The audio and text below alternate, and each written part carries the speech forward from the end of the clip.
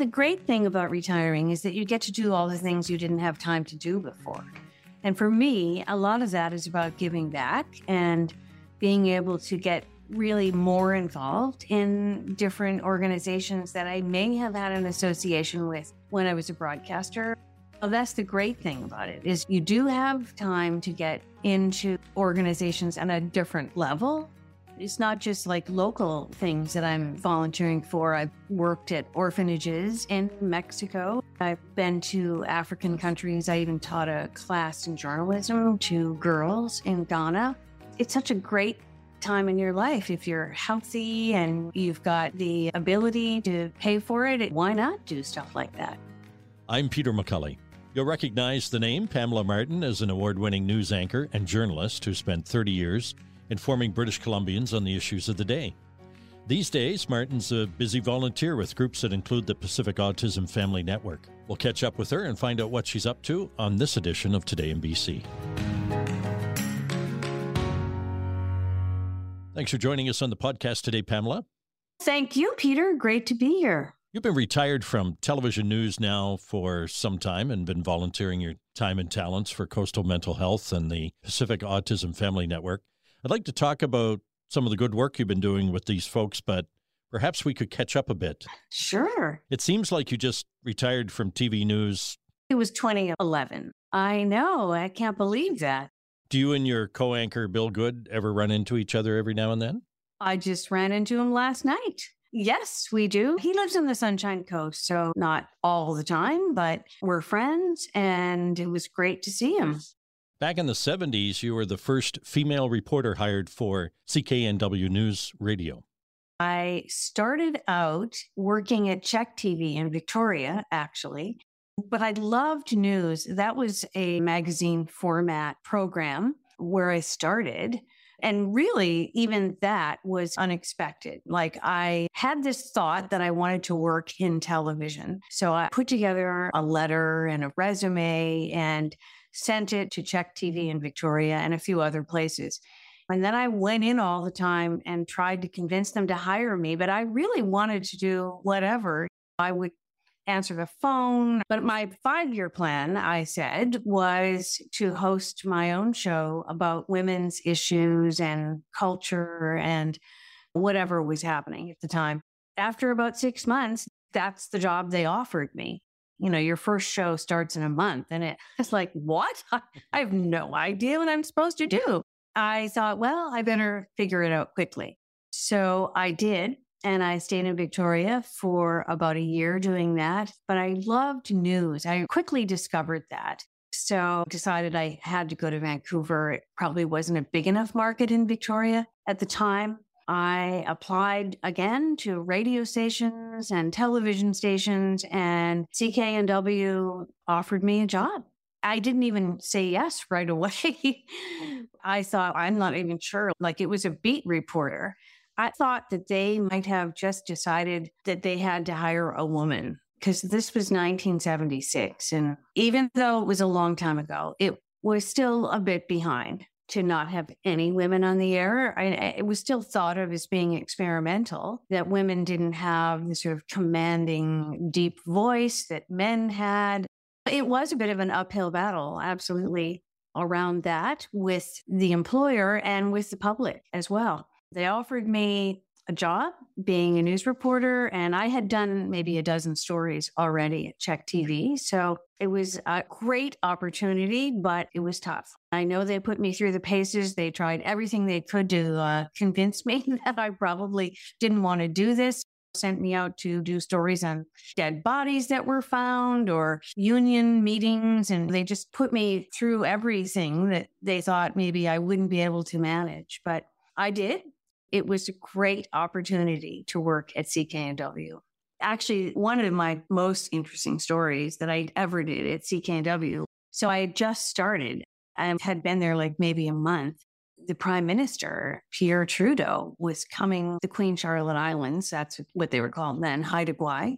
It was on my shift. So the news director, trying to be fair and not treat me differently, said, okay, she's the one who goes. So I went to Haida Gwaii, and I had no idea what I was doing, honestly. The whole Ottawa gang was there interviewing him, and they weren't even talking about what he was doing there, but he was actually looking at the art and he was talking about bringing the art back. And that was the story that I did.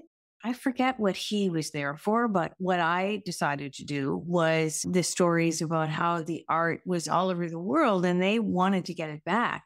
So the news director at BCTV, I guess, heard my stories. They were not the typical CKNW kind of stories about getting art back. Later said that was why he offered me a job at BCTV. You must have run into Jack Webster now and again. Was he as gruff and rough as he portrayed himself? No, Jack was a softie, but he loved to come across that way, as the probing reporter who wouldn't take a non-answer. And Jack was a great reporter and loved by many, but really genuinely a very kind, soft-hearted man. He was known for that on Salt Spring, where he had a summer home. But I grew up watching him on Front Page Challenge, and so his persona was rough and gruff. Every time the prime minister, whoever was the prime minister, whenever they were in town, they always came onto Jack's show, and there were very few that could keep up with him. Maybe Pierre Trudeau. He was tough. He studied. He had his information down cold. And if he didn't, you'd never know. In 1968, you won the title of Miss Teen USA. Yes. As you found employment in the media business, did you ever wonder whether that helped your resume or hurt your resume? I did wonder. I was a little bit embarrassed about it in the beginning because I became a feminist right after that. I went off to university and then all of a sudden it was this embarrassing, kind of anchor around my neck. When you're applying for a job, you just use whatever you've got. And if that meant something to someone, great. It was actually a great experience. I traveled around the United States giving speeches and meeting the public. A lot of those skills take years to develop. So in many ways, it was a great opportunity for me, but it didn't have a good reputation. People thought it was pretty shallow and, they still do. I don't know whether it helped me or hurt me, to tell you the truth. It was just one of the little facts in my life. I don't look back on it as a negative experience, but the perception is negative. I was fascinated to see where your educational opportunities took you as a young woman. As we mentioned, you were in the Michigan area. After graduating with a BA, you moved to BC in your 20s to begin your career. But you also attended university in Mexico and Italy. I did. I did that because I love to travel and I wanted to travel more. And my parents were adamant that I went to school. I figured out if I travel while going to school, it accomplishes both. So I went to school in Mexico City and in Florence, Italy. And what were you taking? In Mexico, I took Spanish, and in Florence, I took Italian, but also my major was in Italian Renaissance art. So it kind of made sense, really, to go to school there and, walk by Michelangelo sculptures every day and get to look at them over and over. It was an incredible experience. I actually recommend that to everyone, to live in another country if you can. It was just a phenomenal experience. You learn another language and you learn about a culture in a way that you can't learn it as a tourist. I look back on those as really great mind-expanding experiences. I still speak Spanish, but the Italian, not so much, because I don't really use it. But I'd like to go back. It's still my plan to try to go back and live there for a few months and study Italian again. I think it would come back quickly. Spending time in Mexico and Italy, did you learn to cook like a local? And do you still enjoy some of those recipes today? Good question. But unfortunately, no. Not into cooking that much. Even today, I didn't really have that opportunity. I lived with families, which was an incredible experience. I wanted my sister to do that and my children to do that. And I really encouraged them to do it because it's such a great experience to learn about another country that way. I actually have gone to cooking school in Italy, but it was, 10 years ago. A good friend of mine is a chef, and for many years, he would take a group of 5 or 6 couples to Tuscany, and they would do a 2-week adventure where they stayed in a different little town each night and picked up food at an open market and then cooked it at a place that evening and then moved on to the next. I love it. You've got television credits on various TV shows. Sometimes that's a natural byproduct of being in television news where they're making a movie and they might need a reporter for a certain scene. Were all of those playing yourself on television, or did you get to play a different character in a show or movie once or twice? I always played a reporter or an anchor, and I think it's 50 or something. I know it's crazy. And at the end, I was thinking maybe I should try to branch out a little, but no. Actually, it was a lot of fun. And oftentimes the script would be wrong. So I would end up having to tell them, no, there's no reporter who would say, this is how you would say it. And they were usually very happy to get that advice.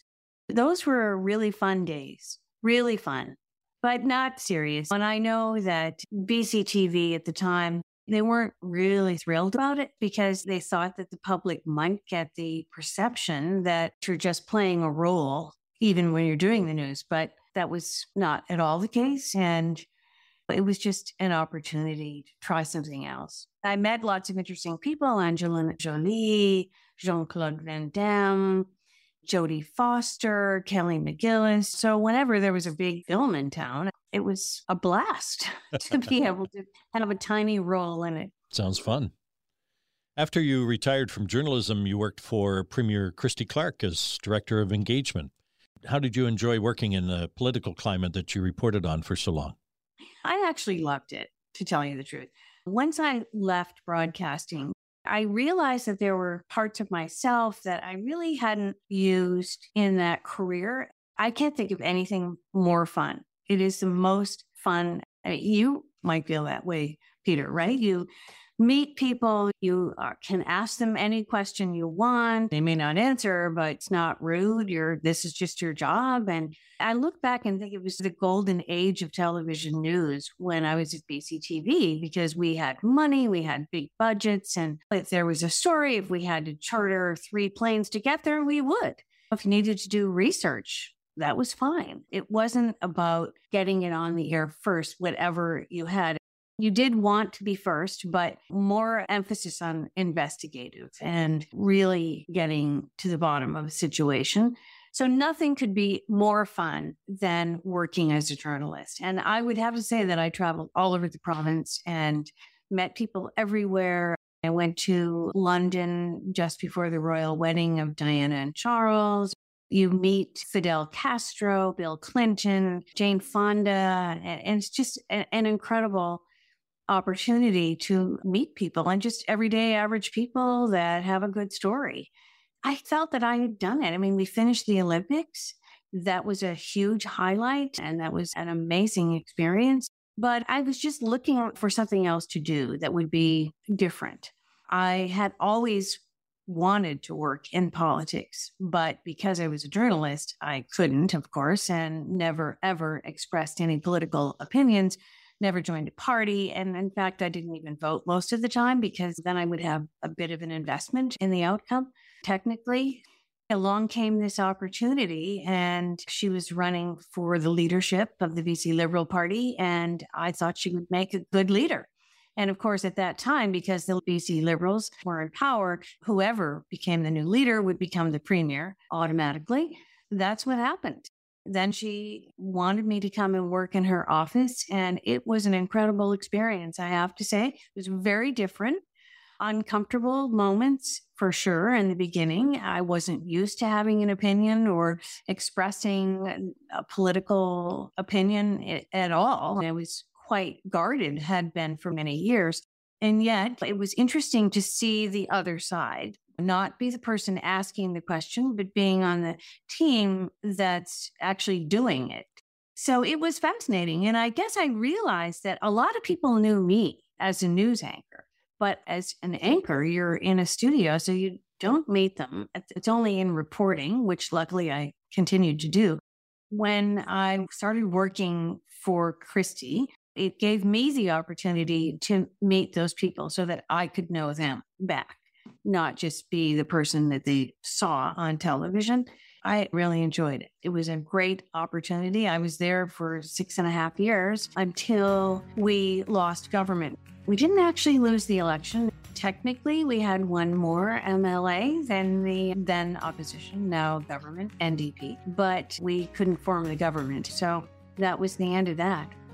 When Today in BC continues, Pamela Martin talks about the Pacific Autism Family Network and the work that's being done to help neurodiverse children. Search, browse, buy. Black Press Media brings you Today's Drive. Find your new vehicle on our exclusive platform and get driving.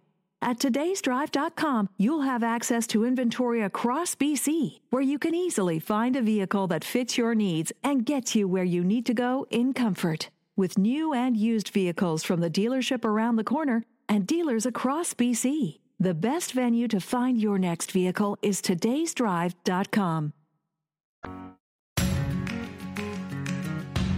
Today in BC is a Black Press Media podcast. I'm Peter McCulley.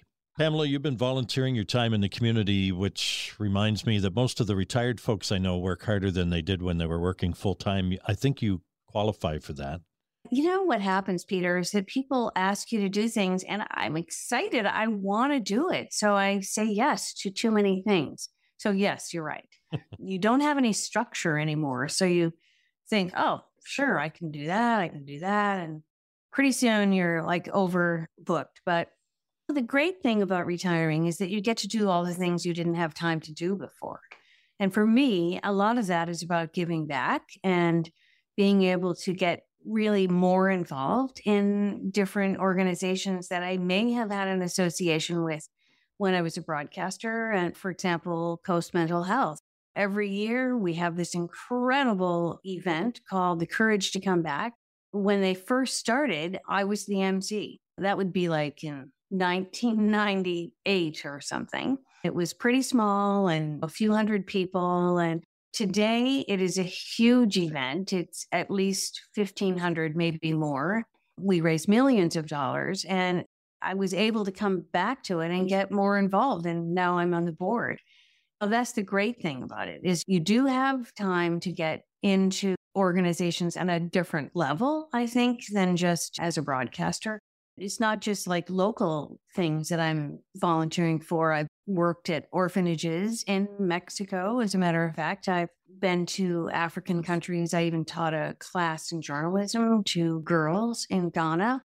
It's such a great time in your life. If you're healthy and you've got the ability to pay for it, why not do stuff like that? Pamela, how did you get involved with the Pacific Autism Family Network? Wendy and Sergio Coquia are very good friends of mine, and they, back a couple of decades ago, they had a little baby, Roy, and they discovered when he was about 2 that he was diagnosed with autism. Unfortunately, he has quite severe autism. They are very dedicated parents, like all parents. They traveled really all over the world trying to find the answer, to find something that could help their son. They did find things, but they didn't want other parents to feel this way because there was so little information. And at the time, I think it would have been before 2000, it was maybe 1 out of 100 children were being diagnosed with autism. And now in BC, it's 1 out of 29. There was just no information, no one to help you. And they had to blaze the trail in that sense. And so they were very motivated to set up what they thought they would have needed and wanted as parents, which was a place to go to get information, to get therapy, to guide you as a parent in so many different ways, and to try to give your child the opportunity to learn to speak and learn to live in the world, to be able to dress yourself or make a meal. There's so many life skills that children may not have. Neurodiverse children, autistic children, and different neuro challenges. There's so many different things that are needed. So they were motivated to set up this center, I believe the only one of its kind in North America, where it's a one-stop shop. You can bring your child in there. You can get what you need there. If you need a diagnosis, okay. You can get therapy. You can go to preschool, help them get ready to go to school, to learn some life skills, how to just even do potty training, things like everyday things, or counting or dressing. There's so many skills that we maybe don't think about, but that if you don't know how to do them, you can't be a part of society. That's what this is. And it's a great place because it's a place for parents.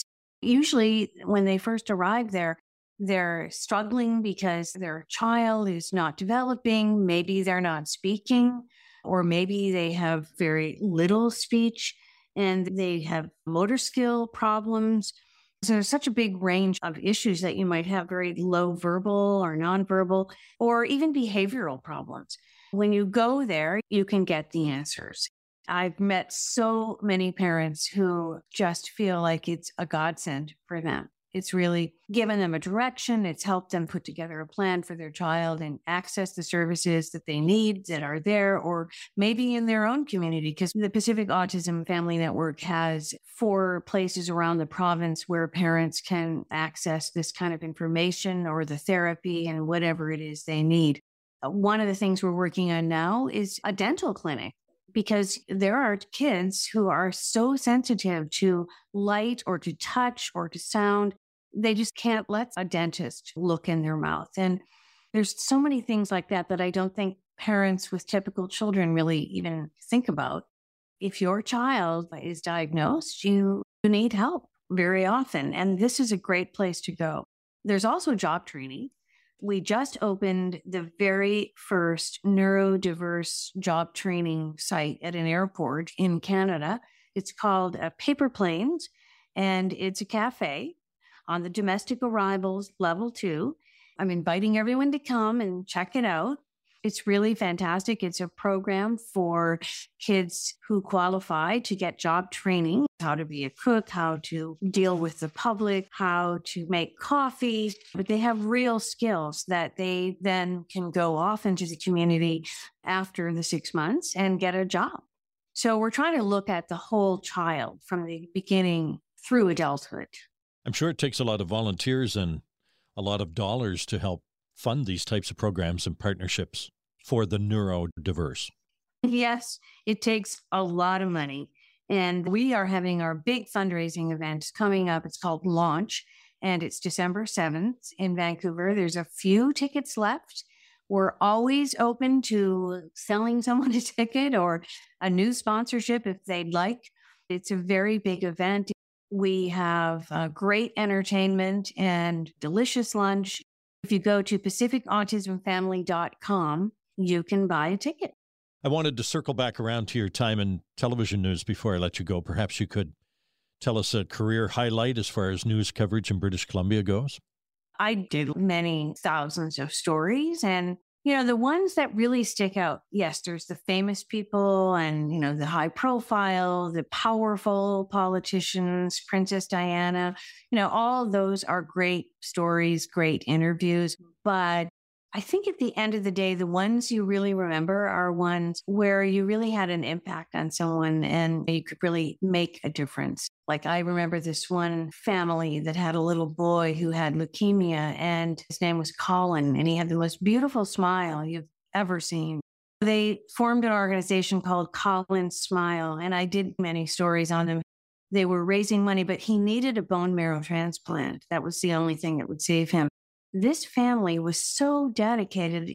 I hung out with them. I got to know them. They would travel around the province and ask people to sign up to be donors of bone marrow, and because they needed to find someone who was a good enough match for him.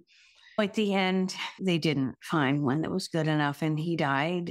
It was just a remarkable family, though, how they pulled together, how close they were. They just, okay, this is the problem. We're going to solve it. We're going to go out there and figure it out. And it's those kind of stories that are so moving. And I think together with them, because I did so many stories on it, literally thousands of people signed up to be a bone marrow donor, and maybe someone else was saved. I hope. I like to think that they were. But those are the kinds of stories that really stay with you, where you know that you made a difference in someone's life. Do you have any advice, Pamela, for those who might be considering a career in journalism? Yes, I want to encourage people to pursue it because it's a great career. But on the other hand, it's very tenuous. It's a very uncertain future right now.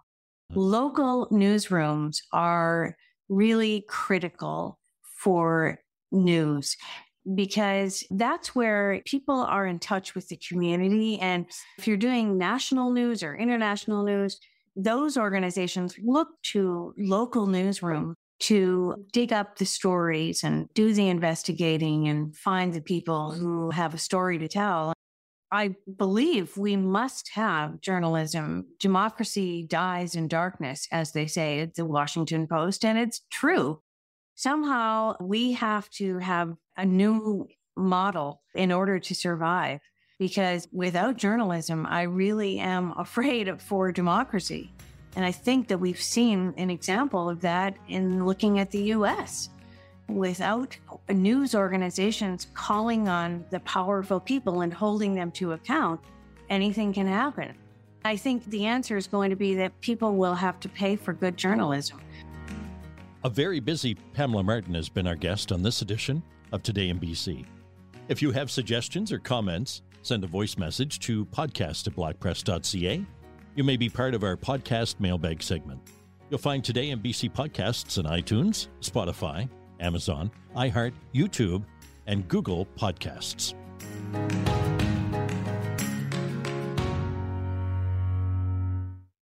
Search, browse, buy. Black Press Media brings you Today's Drive. Find your new vehicle on our exclusive platform and get driving. At todaysdrive.com, you'll have access to inventory across BC, where you can easily find a vehicle that fits your needs and gets you where you need to go in comfort. With new and used vehicles from the dealership around the corner and dealers across BC, the best venue to find your next vehicle is todaysdrive.com.